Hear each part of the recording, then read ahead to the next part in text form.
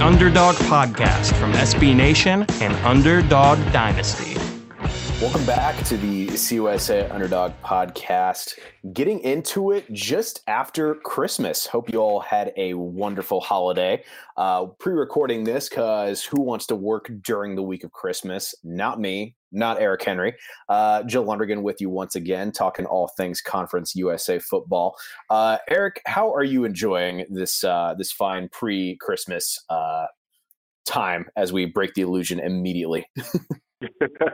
I was gonna say, Joe, I was gonna try to stick with it, but hey, you are an honest man and let the people in. So I will be honest and let the people in as well. I am a little bit tired, a little sleep deprived here, as you know, for you guys listening to this, you will be well into your holiday season and enjoying things as well. And it will probably be 75 degrees where I live and a lot colder where you live. But that aside, I am a little sleep deprived because of a late night report early on this past weekend, that there was interest with one Butch Davis from Arkansas, but that interest, as we know, was not mutual. Arkansas has made a decision on their head coach, but I had plenty of FIU faithful texting me. I don't know how they got my number, emailing, whatever method of contact they could get to find me, asking about their beloved head coach. And I had to assure them that, interest can be two ways, right? Like I have believe it or not, Joe, like I have an insane interest, in dating like Beyonce or, dating like Olivia Munn. But that interest really has to be two ways, or else it really doesn't amount to anything. And that's what I would kind of analogize that to you, Butch Davis and Arkansas. It's very much one-sided.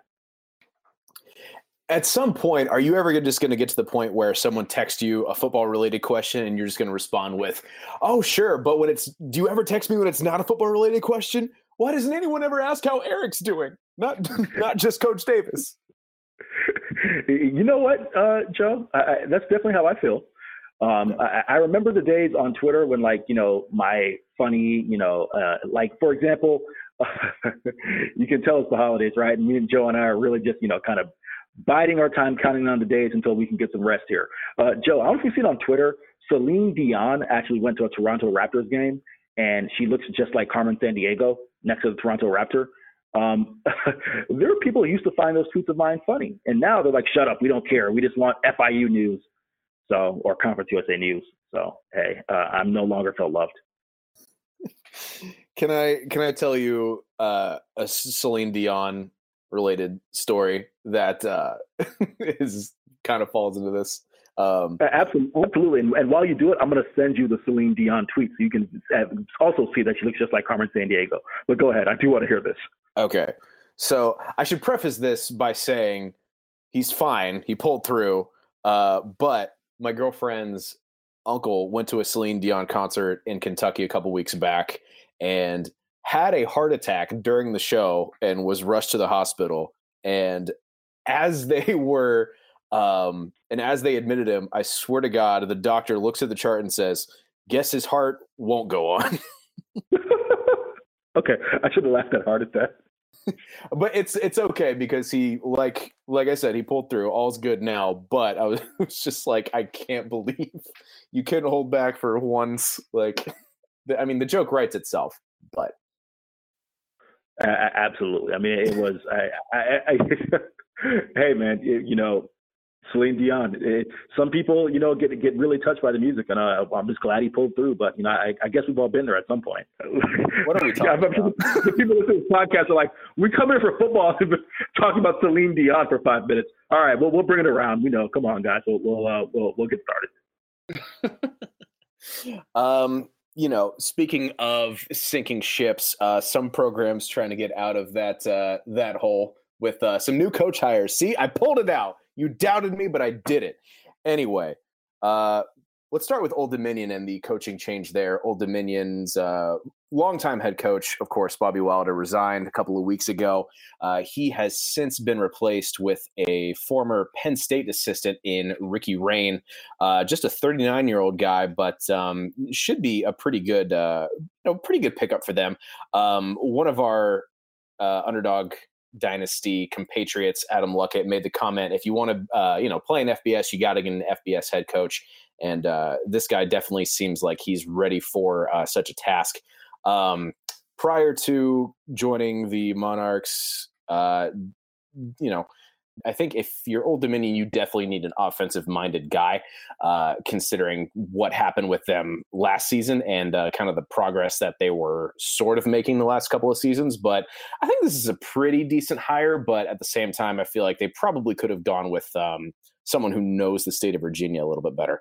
Yeah, so, you talked about the fact that he's not necessarily a Virginia guy, and there were a couple names I know I had thrown out on a previous podcast talking about, Shane Beamer as well as Ronald Curry, guys who are Virginia natives. And okay, they don't go that route, but I do think Ricky Rain, he's been with the program, that Penn State program. So he comes from a big Power 5 football, powerhouse, and was the offensive coordinator. I mean, he coached Christian Hackenberg, he coached the current quarterback there now, Sean Clifford, to respectable numbers.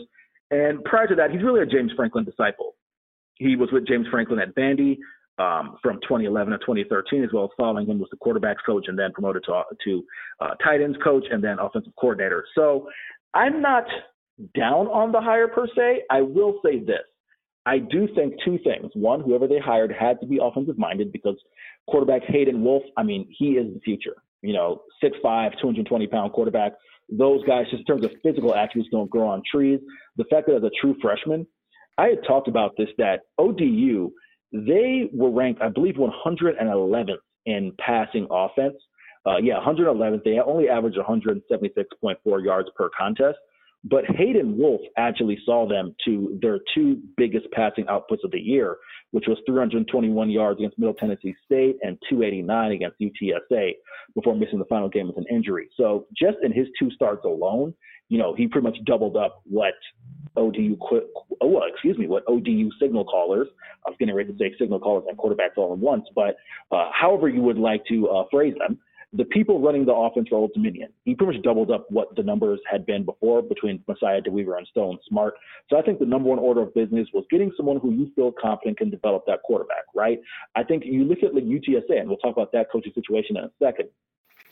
That always seemed to be a situation where the quarterback position was never right. Now, part of that was because of injuries, but I do think if you're going to go with an offensive mind, the number one thing, I mean, let's use an NFL example. Look at the Cleveland Browns right now and their development of Baker Mayfield.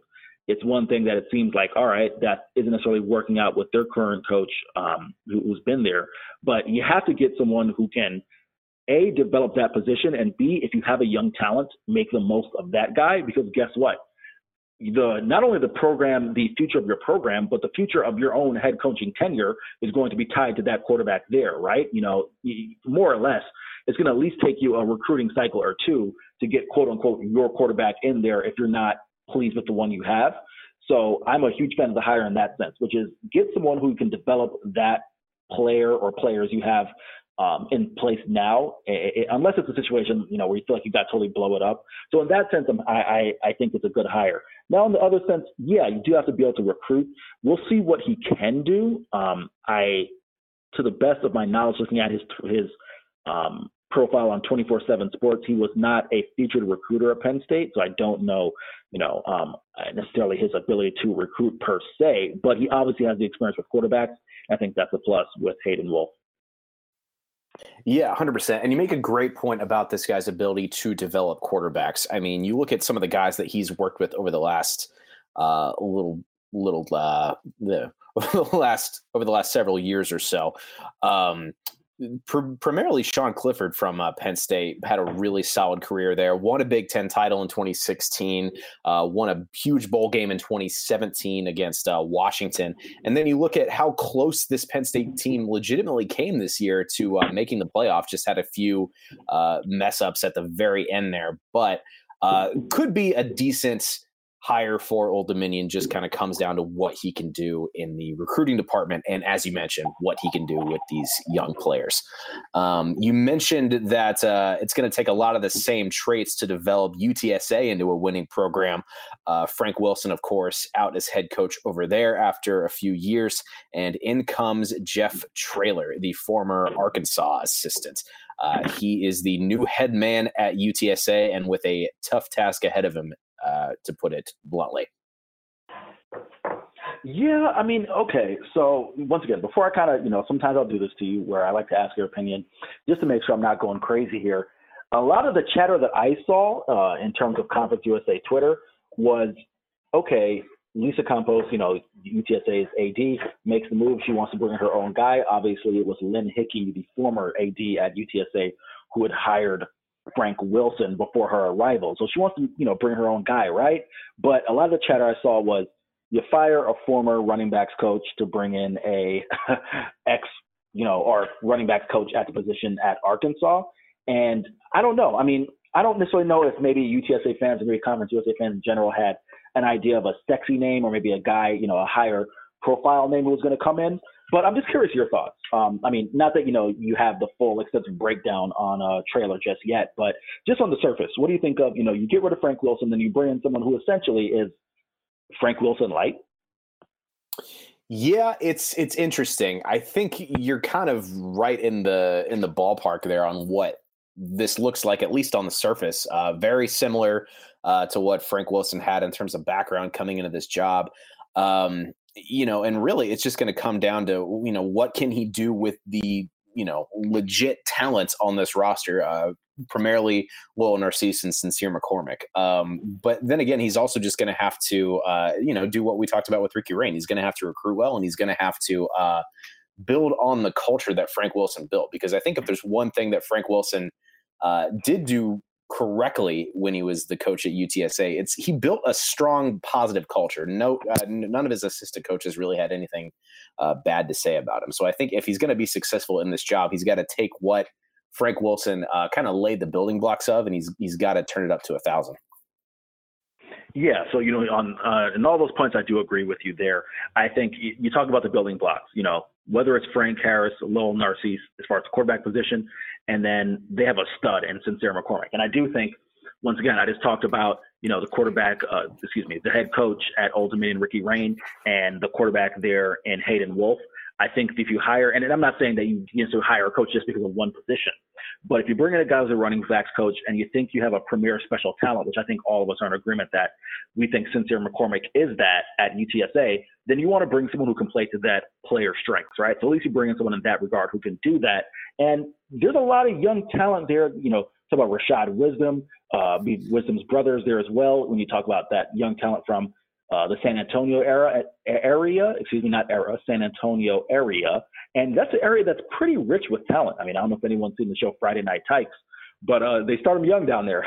So Texas in general, rich with talent. So it'll be interesting to see how that plays out. But just in terms of the overall hire, once again, I have talked about Lisa Campos probably, the past 2 or 3 podcasts.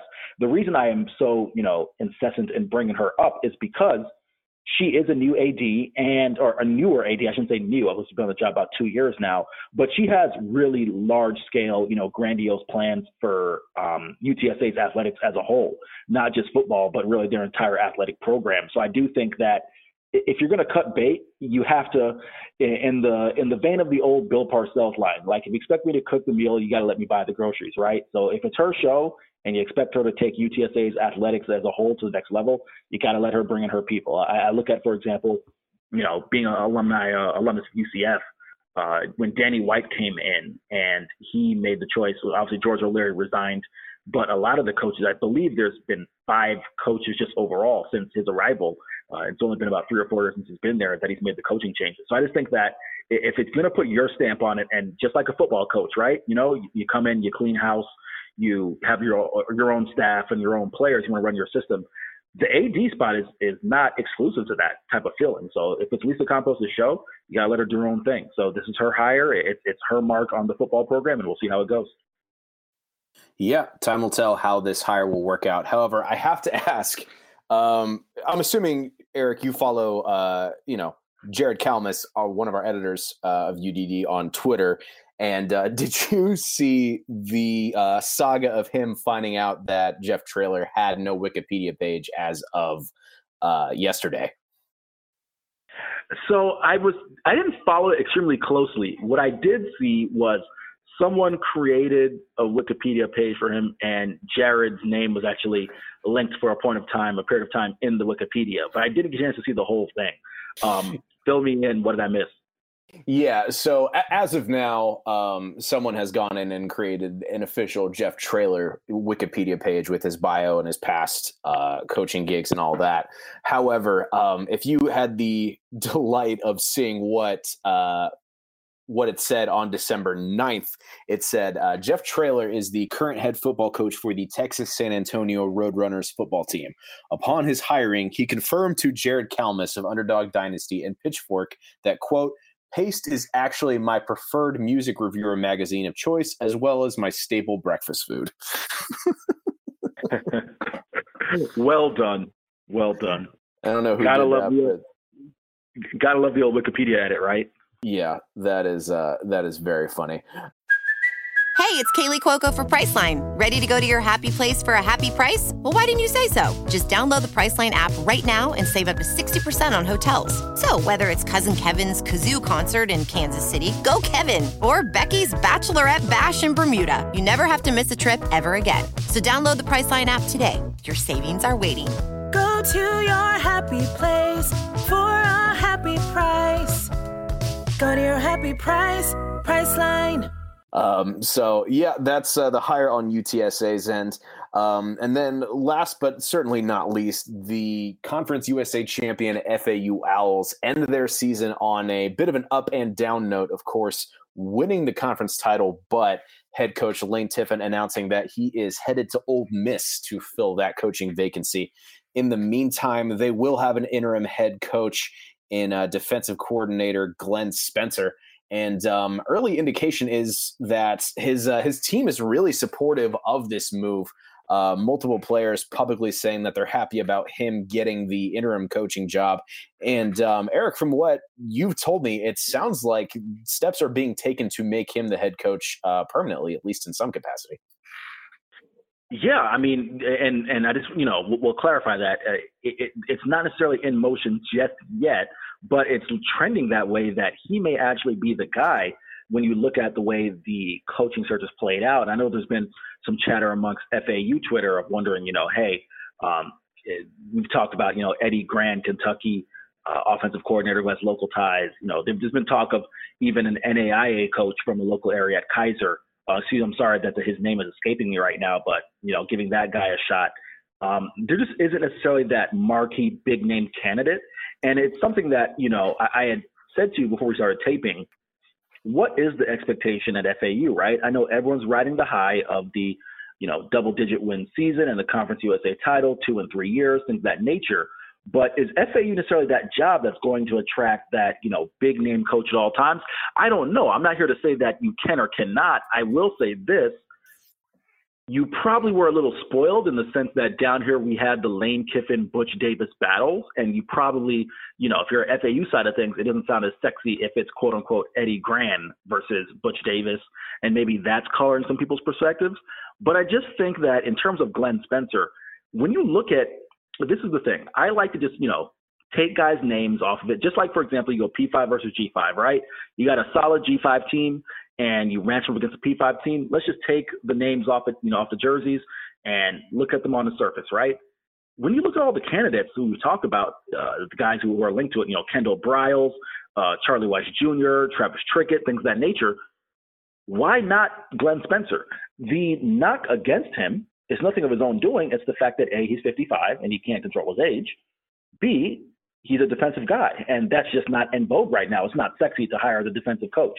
One of the weirdest things, Joe, and I'm filling in on the fly here, that I've seen from FAU Twitter is this really heavy emphasis that, okay, I'm okay with hiring Glenn Spencer. It's not my first choice, but I'll be okay with it if, he has to make sure that he places an emphasis on hiring the right offensive coordinator.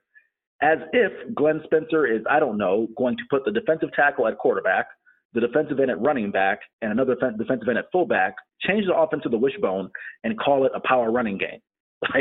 I'm a little confused at, some of the insistence of those among FAU Twitter who are like, all right, their trepidation with Glenn Spencer isn't necessarily his own coaching ability or the fact that all these players are swearing by him. Even I talked about on this podcast, Alex Highsmith, star defensive end from Charlotte.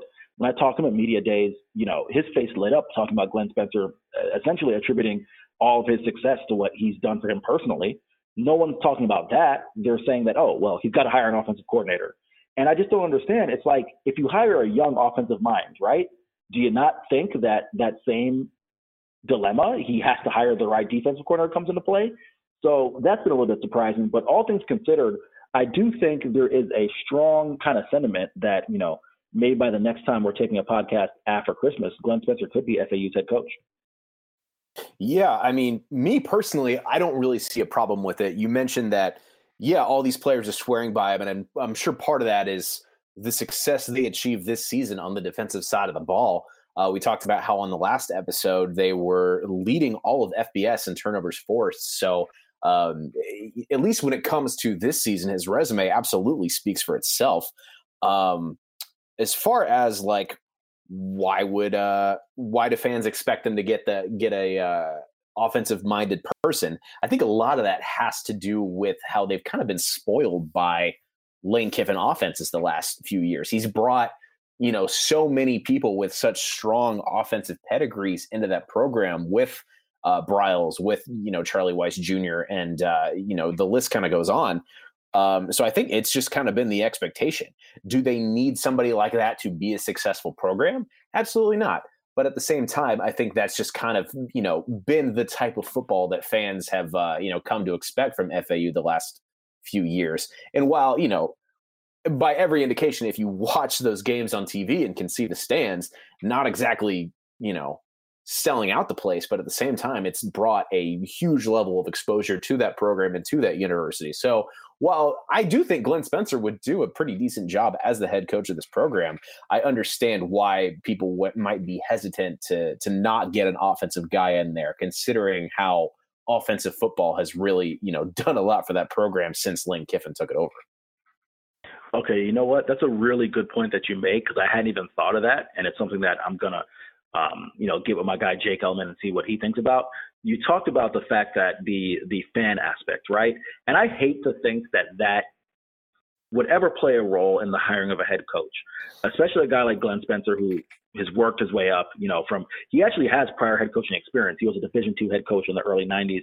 I believe it was with Georgia State. Georgia State's program has just been created. So it wasn't Georgia State, but the name of which school was escapes me. However, you like to see a veteran coach get their shot. However, it's a real point that you make in terms of points put people in the stands, and exciting football does things. I always tend to lean on my experience, you know, being an alumnus of UCF. I know what the stands were during the George O'Leary years when a lot of games ended 21-17, and, you know, the Knights were winning 10 games a year and, you know, competing for CUSA titles under George O'Leary. But the stands weren't full at Spectrum Stadium, then Bright House Network Stadium, until the Mackenzie Milton era. So that is a very real point you make. Whether people like to admit it or not, it is a fact. I guess, you know, a little bit of background on me. I'm born and raised in Tampa, Florida, and my first real exposure to football is the early 2000s Buccaneers. You're talking about defenses like our teams led by defensive Warren Sapp and things like that. So maybe defense is ingrained in me that I find that type of football sexy and attractive. But yeah, no, you know what? It's a really good point you make. So I'm glad you did make that point, Joe, because it is real. You'd like to think it doesn't play a factor in the hiring process, but it's something you have to consider. Yeah, for sure. And correct me if I'm wrong, but like one of your original questions heading into this was like, should FAU be considered like a destination gig for a lot of these coaches that are entering the market? Yeah. Yeah. Okay. Yeah. I mean, my answer to that question is I don't really see why not. I mean, you look at the location and like Boca Raton is a great place to live for the most part. The recruiting pool that you have to pick from just within like, you know, a 15-mile radius alone is ridiculous. And then B, like part of the reason Lane Kiffin liked it so much is you could, you know, the fame wasn't really a factor there. Like, you know, he could be, you know, himself in that there wasn't a ton of pressure from like locals or whatever, at least not to the extent that you would get at an Alabama or an Ohio State or a Penn State or anything like that. But it seems like a pretty comfortable place to come. And especially with the solid base that's there right now, I don't really see why it shouldn't be a destination job, at least for these guys that are, still trying to get that middle step between like an FCS job or a lower tier FBS job, and then go someplace like an FAU where there is a solid tradition. It's a good location. There's a lot of good recruiting potential. And then, I can't fault guys for going to a P5 job the way Lane Kiffin did, because that money is ridiculous. But I think for those guys that are kind of in that mid-level, maybe not quite ready to make the P5 jump, but just below that, I don't really see why this couldn't be, a desired place to be. Not only all the points you make, but they have a tremendous facility. First off, FAU Stadium is, I did a stadium ranking article last season, and self-admittedly, I think I underrated FAU Stadium because it is a tremendous facility. Now, of course, it's not always packed. That's one thing that you can say about FAU, but you can say that about a lot of G5 schools. But you have the stadium, which is awesome. And then they have a outstanding facility that is right next door to FAU Stadium that's going up. Will be ready next year. It's one of the reasons I thought Lane Kiffin might actually stay, is the fact that they are getting that new practice facility. It is gorgeous. I mean, if you see it, it's phenomenal. So I think that in itself just makes the program really attractive, because one of the things, especially at the G5 level, is you don't want to be at a job where, the infrastructure isn't there, because there's only so much you can do in terms of a coach without certain materials at your disposal. Yeah, 100%. And I want to talk a little bit more about Kiffin leaving specifically. One of the things that we talked about a lot on this show over the last year and a half or so was we never really doubted that eventually he was going to go to a P5 job, but I kind of got the impression that he was still kind of enjoying this section of his career where he was enjoying the benefits of living in Boca and, achieving some pretty decent success at the G5 level. Obviously the money's a factor, but, do you really think he was just ready to get back into, the SEC swing of things? Or I guess, like, other than the money, what do you think was the biggest factor in luring him away from this FAU job? Oh boy, now I am in the chair of psychoanalyzing Lane Kiffin, right? Which is so let's just start with the background. When I talked to Lane Kiffin for the first time at Media Days, what really struck me was, for those of you who have this idea of Lane Kiffin as a boisterous personality, and maybe to an extent, he earned that reputation in his younger years, but we all do, right? Do things that we mature and do things that we kind of regret. He is not. When you talk to Lane Kiffin, at least to the media, he talks at a whisper to the point where if you listen to my actual recording of his audio, you can barely make it out. Like, you cannot hear it without headphones on. He talks at a very low tone of voice. And not only that, he seems almost shy. Now, how much of that is just him being coy with the media? I don't know. I found it as legit. And I just spin that all the way around. I looked at that as like, that just seems like a guy who could live without the hoopla and the, bells and whistles of being in the pressure cooker that is the SEC or a big time program, and is happy just being at Boca, taking his boat to the coach's show and living his life. And to an extent, I'm sure there's part of that's very true. However, I think you kind of hit the nail on the head in the sense that maybe he looked at this and said, 2 conference titles in 3 years. What's my peak, right? I'm sure we all kind of face that dilemma in our own careers in life, where we look at it and say, hey, we've reached the pinnacle of what we can do here. What's next, right? And I think for coaches, for us, as just lay people, what's next is paying the bills, right? But, Lane Kiffin obviously isn't hurting for paying the bills. So what's next for him is to get back in the pressure cooker and maybe compete for an SEC title or, this is not a slight at Ole Miss. So Ole Miss fans, please don't come at me. Joe, Ole Miss is never going to win a national title, right? I don't think, am I breaking news by saying that? I don't think so, at least not in the era of, Bama and Clemson dominance. Yeah. So, it's just like, in that sense, I guess it does surprise me because, yeah, you want to compete at the highest level, and coaches have very large egos, and maybe Lane Kiffin has to be the guy who says, you know what, I'm the guy who can bring a national title to Ole Miss, right? Who can have them competing for top fives. I just look at 100 years of football in their history, and sorry, SEC fans, if you take Ole Miss or Mississippi State or Vandy and put them in the American, they're Memphis and UCF. They're not, they're teams that will compete for conference titles, but they're not like gangbusters. And I venture to say that UCF would stand out among all those guys. And sure, you can at me and say I'm an alum, I'll take it, whatever. So I just don't think that Ole Miss is the job that's going to have you there competing with Clemson and Bama and Auburn and those guys. But maybe that was the driving force to bring Lane back to the SEC. That sense of, hey, I've done what I can do it at FAU. Maybe he's hit the ceiling. I think that might be a fair assessment. Well, we found the snippet that's going to be on all the Ole Miss message boards for a while. That's for sure. Yeah, I mean, it's an interesting situation for Kiffin to be in for sure. I think definitely that payday's got to be pretty nice. But yeah, I think you make a good point. I mean, he's conquered this level of football for sure.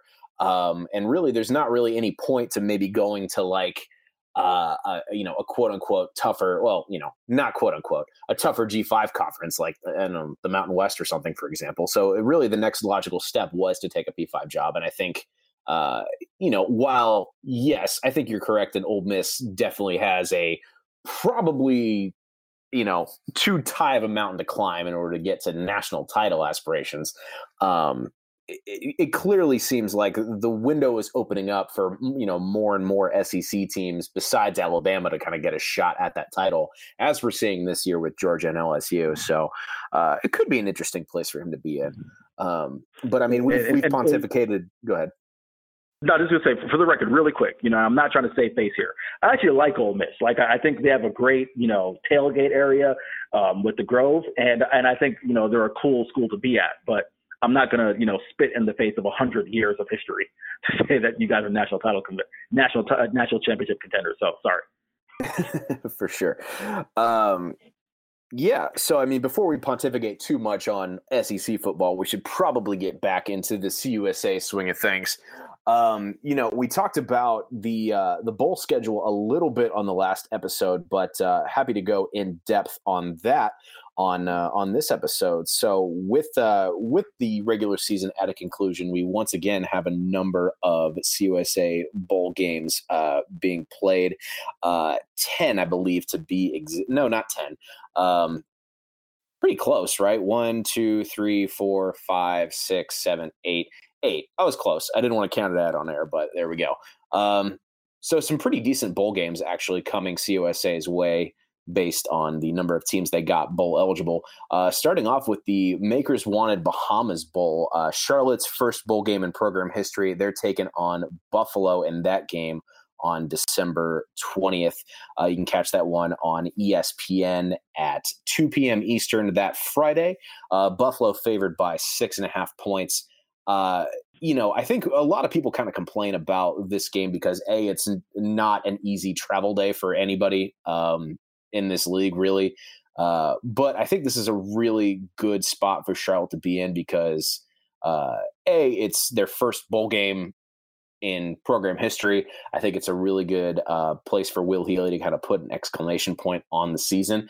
But certainly a tough task for Buffalo, who have been consistently really tough the last couple of years. If I had to make a pick right now, I think I'd go Charlotte. I've been really happy with what they've done at the end of this year. Chris Reynolds is playing phenomenally. Same with Alex Highsmith in that defense. So, if I had to pick a pick today, I think I'd go with the 49ers. Yeah, for people who may be, complaining about this and it not necessarily being the easiest of travel, don't complain at all. Be happy. Because I just looked at the weather in Buffalo, and the projected weather for that day is 27 degrees and snowy. And then let's take it over to Charlotte. It is high of 51, low of 33, mostly sunny. You know what I can tell you? It's going to be a bit warmer in Nassau, Bahamas. So be happy. That aside, if we go on the field, the biggest challenge I think that will face the 49ers is the fact that Buffalo has a really strong running game. They are ranked 9th in all of FBS football. They've run for over 3,000 yards on the year, with 613 carries. That's just a ton of yards. on a ton of carries. You look at it, they have Jarrett Patterson and Kevin Marks over 1,000 yards. Jarrett Patterson's run for 1,626 yards. Marks run for just over 1,000. Combined for 26 touchdowns, if my quick math is correct. I believe that is 17 and 8. So obviously not much of a passing threat. Kyle Van Treese and Matt Myers are combined to throw for 1,700 yards. So I think the biggest thing for Charlotte will be to just go out there and just play their game. And what I mean by that is this. Don't get so caught up in the fact that Buffalo can run the ball really well. They've done that in their conference. Be confident that, Charlotte playing in Conference USA and playing against Clemson and teams like that have just faced better competition, and you'll run them off the field. Because I remember that was kind of the deal with FIU taking on Toledo last year. They had Bryant Koback and Art Tompkins had left, so he wasn't there. But they had a couple running backs. I'm forgetting the other kid's name who was there, but they all were guys who'd run for over 500-600 yards. And the fear was, oh my gosh, these guys are going to, run all over us because FIU had a really bad run D last year. I mean, they had a bad run D this year as well, but that was the fear. And then FIU came down there and was able to move the ball and be effective, and they did really well against the run. I just think that was more of a credit to Conference USA being a better league than the MAC at the time. So if you're Charlotte, I think just go out there and play your game plan. Alex Highsmith's got to show up, make plays, find a way to maybe not necessarily get sacks because Buffalo's not a passing team, but find a way to make plays in the backfield. And I want to see, Benny LeMay show out. It's bowl games I like to see the stars show out. Benny LeMay. I want to see Vic Tucker have a couple, make a couple trips to the end zone, and Chris Reynolds. It'll be the first time that really a national audience will get a chance to see him as well as the entire 49ers as a whole. So even though I believe Buffalo may be favored, I'm taking Charlotte. In agreement on that one. One more note on the whole topic of, being a desirable travel trip or stuff within that vein. I would make the argument that the Bahamas are a great place to visit, but, just with the price primarily, that's kind of a tough, sell given how little time you have to book it. But at the same time, you got to be happy. But my original point, I think I would say, with the exception of New Orleans, I don't really think any of these games are, huge vacation destinations, at least not for people, that live in the part of the country where the majority of CUSA teams are. Would you agree with that? Orlando. And I'm not just saying that because I'm near Central Florida, but I having gone to UCF and having spent 5.5 years of my life in Orlando, boy, oh boy, it's a tourist destination. So that's the only thing outside of, for those of us who don't have kids, we probably look at New Orleans a little bit different. But for those families, boy, oh boy, do they love coming to Orlando. They clap when the flight lands. Sorry, I'm venting. I was on the podcast. Orlando would be a tourist destination, Joe. No, I mean, yeah, Orlando, I would agree that that's a pretty big tourist destination. But speaking in terms of the bowl games this year, I don't think any of those bowl games are in Orlando. Well, okay, correct me if I'm wrong. Yeah, see, this is now we're doing this show on the fly again here. Even though, Joe, was the Cure Bowl not a CUSA tie-in this year? I think the reason they didn't get it was because of the whole wacky year with the Power 5 schools and how many didn't qualify. So you had to kind of send teams a lot of places. But I thought the Cure Bowl was a CUSA tie-in. I could be wrong. CUSA teams have been in the Cure Bowl in the past. I believe the last one was Western Kentucky 2 years ago. I could be wrong on that one, but I know that game happened, but I don't know if that was the most recent one. But yes, I believe you're right in that the Cure Bowl is typically a CUSA tie-in, but no tie-in for them this season. This year. Yeah. Okay, you're right. See, for those of you listening, because of the way the season shook out with the amount of P5 teams who didn't qualify, a lot of G5 teams were kind of sent in random places. For example, FIU, and that's a game we'll talk about in a second, is heading to the Camellia Bowl. That is not a CUSA tie-in game, but the Camellia Bowl just happened to, have the opening and they need to fill the slot. So sometimes that will happen. Yeah, and I mean, no disrespect to Montgomery, but I mean, were there any Charlotte fans that were really chomping at the bit to go spend a weekend there? I mean, I have a hard time believing that. So I guess my whole point is be happy for the program's success, making a bowl game in the first place. And then if you want to travel to the Bahamas, great. You're really going to enjoy it. If you don't, who cares? Like, just enjoy the success. It's not that big a deal. If you don't, Joe and I will gladly go on your place. Yes. I'll give me my Venmo is at Joe Londrigan. Send me tickets. I need a sugar daddy to get me plane tickets to the Bahamas ASAP. Podcasting doesn't, it's not as lucrative as you would think. So with that, we'll move on to the Cheribundi Boca Raton Bowl, the most tongue-twisty bowl game that we have on the slate. FAU basically playing a home game against SMU. The Mustangs favored by 3 points there on ABC, 3:30 Eastern on the 21st. This one's kind of tough because, like we mentioned, FAU had really a really good end of the season, obviously winning the conference title. The defense was phenomenal. Offense certainly wasn't too shabby either. But you got to wonder, like, if they come into this game with that same kind of fire, especially considering, just kind of the coaching change. Not that they don't want to win for Glenn Spencer, but at the same time, it's got to be a weird atmosphere anytime you have an interim head coach at the helm. But then with SMU, like, I don't know, those 2 losses that they had this year, they looked kind of rough. But for those other 10 games, man, were they exciting to watch. So I think this is going to be a really interesting bout. If I had to pick, it would almost be like a coin flip, but I guess I would go FAU just because I have a little bit more faith in their ability to play strong defensive football than I do SMU. I am in agreement with you there. If I am going to take a team, I am going with FAU because of the reason you said. However, when you look at the offense that SMU has, it is reminiscent of that, kind of murderous row stretch that FAU faced in the early part of the year when they played the Ohio States, the Ball States, UCFs of the world. I'm just going to run down scoring numbers here. 37 points, 49, 47, 41, 48, 43, 45, 34, 48, 59, 28, 37. Their lowest scoring game this year was 28 points. So that just goes to show you that this SMU team can put up numbers in a hurry. And I think that's something that, defensive coordinator Glenn Spencer, now interim head coach Glenn Spencer, will be faced with, slowing down Shane Buechele and James Prochet, who is one of my favorite receivers in all of college football. 102 catches for 139 yards and 14 touchdowns. Xavier Jones found the end zone 21 times on 232 carries with just under 1,250 yards. So I think that's something you got to really be impressed with. But yeah, man, I think there's the factor of playing at home, which I think is going to be key.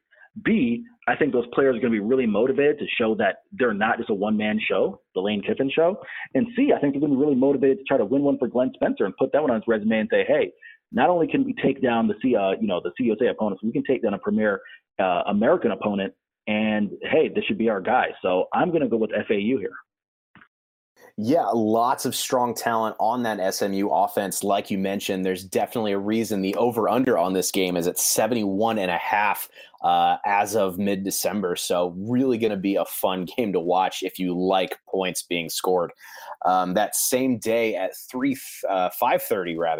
5:30 p.m. Eastern on ESPN, we have Arkansas State hosting FIU in the Camellia Bowl. Red Wolves of Arkansas State favored by 3 points as of now, over under 63 points. I just got done talking about how Montgomery, Alabama is not a destination for vacationers, but if you like close games, you're probably going to start making your way there, because I think this is going to be a really a solid game. Arkansas State, that program has just been, so consistent the last almost decade at this point, getting to bowl games. I forget the exact number of straight bowl games that they've made, but it's been several at this point. So clearly have a really solid team there.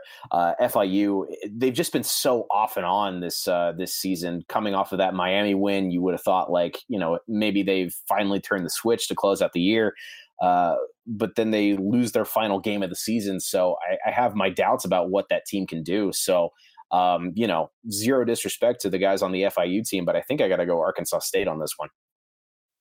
Yeah, so it's interesting. And I believe Blake Anderson, the head coach at Arkansas State, has not missed a bowl game, has not qualified for a bowl game in his 6 years with the program. So I believe it's 6 straight years to address that question here. But this is a kind of a classic matchup of strength on strength there, Joe. Arkansas State is a team that loves to throw the football around. They have the nation's 14th ranked passing attack. Kind of an interesting situation there at quarterback, where their quarterback situation, Elaine Hatcher is an Alabama transfer, went there as a freshman, was actually recruited by Arkansas State out of high school, but chose the bigger school, realized that wasn't necessarily the place he wanted to be, made his way back to Arkansas State this year, and wasn't even really the starter. Logan Bonner was the starter, but he suffered a thumb injury that sidelined him the rest of the year. All Lane Hatcher's done since he's had the job is become Sun Belt Conference Freshman of the Year, throwing for 2,500 yards and 23 touchdowns. And it helps when you have just a stud trio of receivers. And Omar Bayless, who was the Sun Belt Conference Player of the Year overall, which, that's not a reward you see typically headed to a wide receiver, but his 84 catches for 1,400 yards and 16 touchdowns kind of helped that, his kind of candidacy to win that award. They also have Kirk Merritt, who was a 1,000-yard receiver last year, a former Oregon transfer, and then Jonathan Adams Jr., who's the second leading receiver in yards this year at 788. So when I say strength on strength, obviously Arkansas State likes to pass the football. FIU had the nation's 7th-ranked pass defense.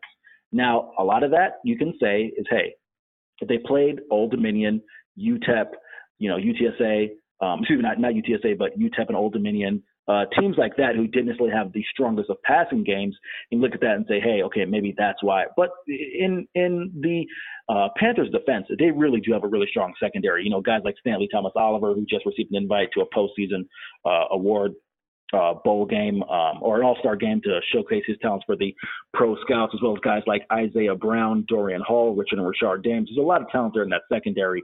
So I think that's a matter of strength on strength. And then also, we've talked about FIU's run defense being bad. They're 107th in the nation, and they've been an issue for the past 2 years. Joe, guess what? Arkansas State's run defense is actually worse. They are they're ranking 122nd out of 130 teams in rushing yards allowed per game. So, and in points per game allowed, they're 118th, allowing 35, just under 35 points a game. So guess what? When you talk about, FIU's deficiencies against the run, Arkansas State's actually been worse. So they do have talented guys. A guy, Darian Jackson, who was a former Boise State safety, will be their nickel guy. William Bradley King is going to come off the end. He's had 8.5 sacks and 46 tackles this year. But, maybe it's the homer in me. I just think that given Arkansas State's defensive issues and the fact that Arkansas State's strength is really the pass, which is the one thing that FIU can really, their linebackers, Sage Lewis and Jamal Gates, are very good in coverage in addition to the secondary. I think there's a really good formula for the Panthers to win this one. And you talk about the Miami win, that came off a bye week. If it's one thing Butch Davis can do, is that when his team has adequate time to prepare and really drill home those fundamentals as far as stopping the run and letting everything else take care of itself, along with the offensive lines really developed this year towards the end. We talked about Sione Finu on an earlier podcast. He makes all freshman team. Anthony Demery and Devontae Taylor are honorable mention on the offensive line. So things are really starting to come together on that end for the Panthers.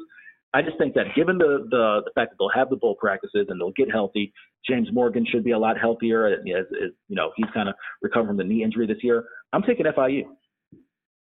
All very solid points, especially the fact that Butch Davis knows how to get a team ready to go following a significant amount of time off. So I think they'll probably prove me wrong at this point based on the argument that you made, but we will see. Again, you can catch that one on ESPN on the 21st at 5:30 Eastern. And then to round out the slate of games on the 21st, you have UAB hosting the Sun Belt Conference champion and the number 20 team in the nation, the Appalachian State Mountaineers, at 9 p.m. Eastern on ESPN. In the R+L Carriers New Orleans Bowl. As we mentioned, a destination game for a lot of reasons, but nonetheless should be a pretty solid game against two strong teams. However, I do have to say, I think App State is just a really the more well-rounded team in every capacity. Only loss this season was kind of a shocker to Georgia Southern, 24-21 about a month and a half ago. But I mean, you look at what they were able to do in that Sun Belt Conference championship against the Ragin' Cajuns, 45-38. Just every offensive weapon they had was on display. I think that's going to be a similar situation when they face UAB. And, we saw UAB's defense kind of running on fumes at this point in the year, gave up close to 600 yards to FAU in that Conference USA championship game. And I think it's going to be more of the same, especially given the fact that they're probably going to be, never mind. I'll cut that out. But I guess overall, my point is that I think App State's going to take this one by a pretty significant margin, especially if UAB plays the way that they did in the Conference USA championship game. Also of note for App State, they are most likely going to be playing without their head coach, Elia Drinkwitz, who is probably going to be hired at Missouri within a few days of us recording this podcast at this point. Yeah, as a matter of fact, just, kind of piggyback off that, I know something you might not have caught because I think it's happened as we've been taping. Elia Drinkwitz is actually the head coach at Missouri. Whether or not he'll be the coach of bowl game, it's doubtful, but he is the head coach at Missouri. That's already been made official just within the past few minutes here.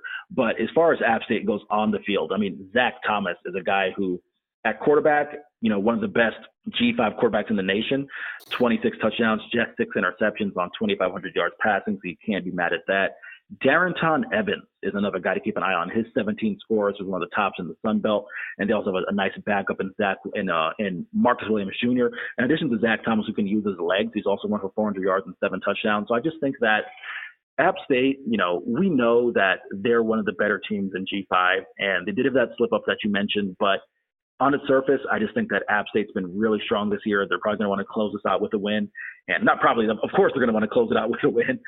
That's a laugh, let's say probably. But especially given the fact that UAB, I don't want to say their confidence is shot, but you have to wonder, you get yourself hyped up. You're the defending conference champs, and you think you have a chance to go into FAU and Boca Raton and win it again, and then really get smacked in the face and realize, hey, are we the team that, not necessarily lucked up, but had a favorable schedule? Or are we a team that can really compete with a cream of the crop G5 team? And even if you look at App State, I would even put them just slightly ahead of FAU this year. So I just think that all things considered, when you take the blind test, you got to go with App State on this one. Yeah, pretty easy pick, at least to the casual observer of Sunbelt football, which I am at this point. But we got 4 bowl game previews in the can, and we will have 4 more on the next edition of the Conference USA Underdog podcast.